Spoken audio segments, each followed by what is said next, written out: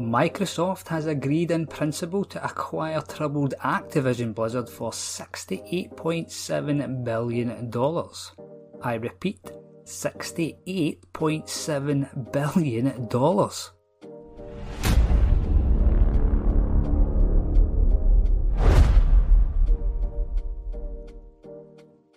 What's up everyone? It's been quite the day for gaming news, as you can tell from the intro. Not only has Microsoft agreed to acquire Activision, but we also have 7 potential games coming to the cloud that was leaked this morning as well.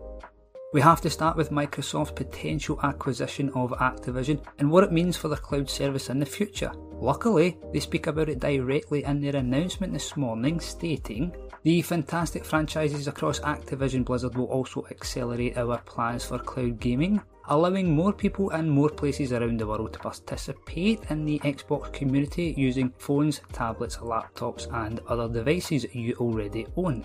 Activision Blizzard games are enjoyed on a variety of platforms, and we plan to continue to support those communities moving forward."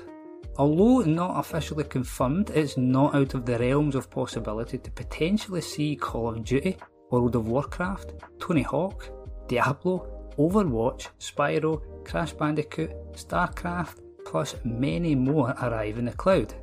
After the acquisition of Bethesda was confirmed last year, we saw a ton of games drop into Game Pass and the cloud on that very same day, so I'm sure we can expect the same once the Activision acquisition is confirmed as well.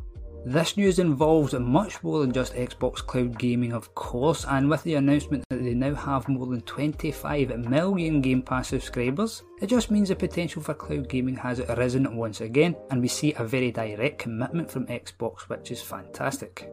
The only downside to this announcement today is we now have to wait until the deal goes through to see what games we'll get, and according to Activision CEO Bobby Kotick, transactions like these can take a long time to complete until we receive all the necessary regulatory approvals and other customary closing conditions are satisfied, which we expect to be sometime in Microsoft's fiscal 2023 year, ending June 30th, 2023. We will continue to operate completely autonomously.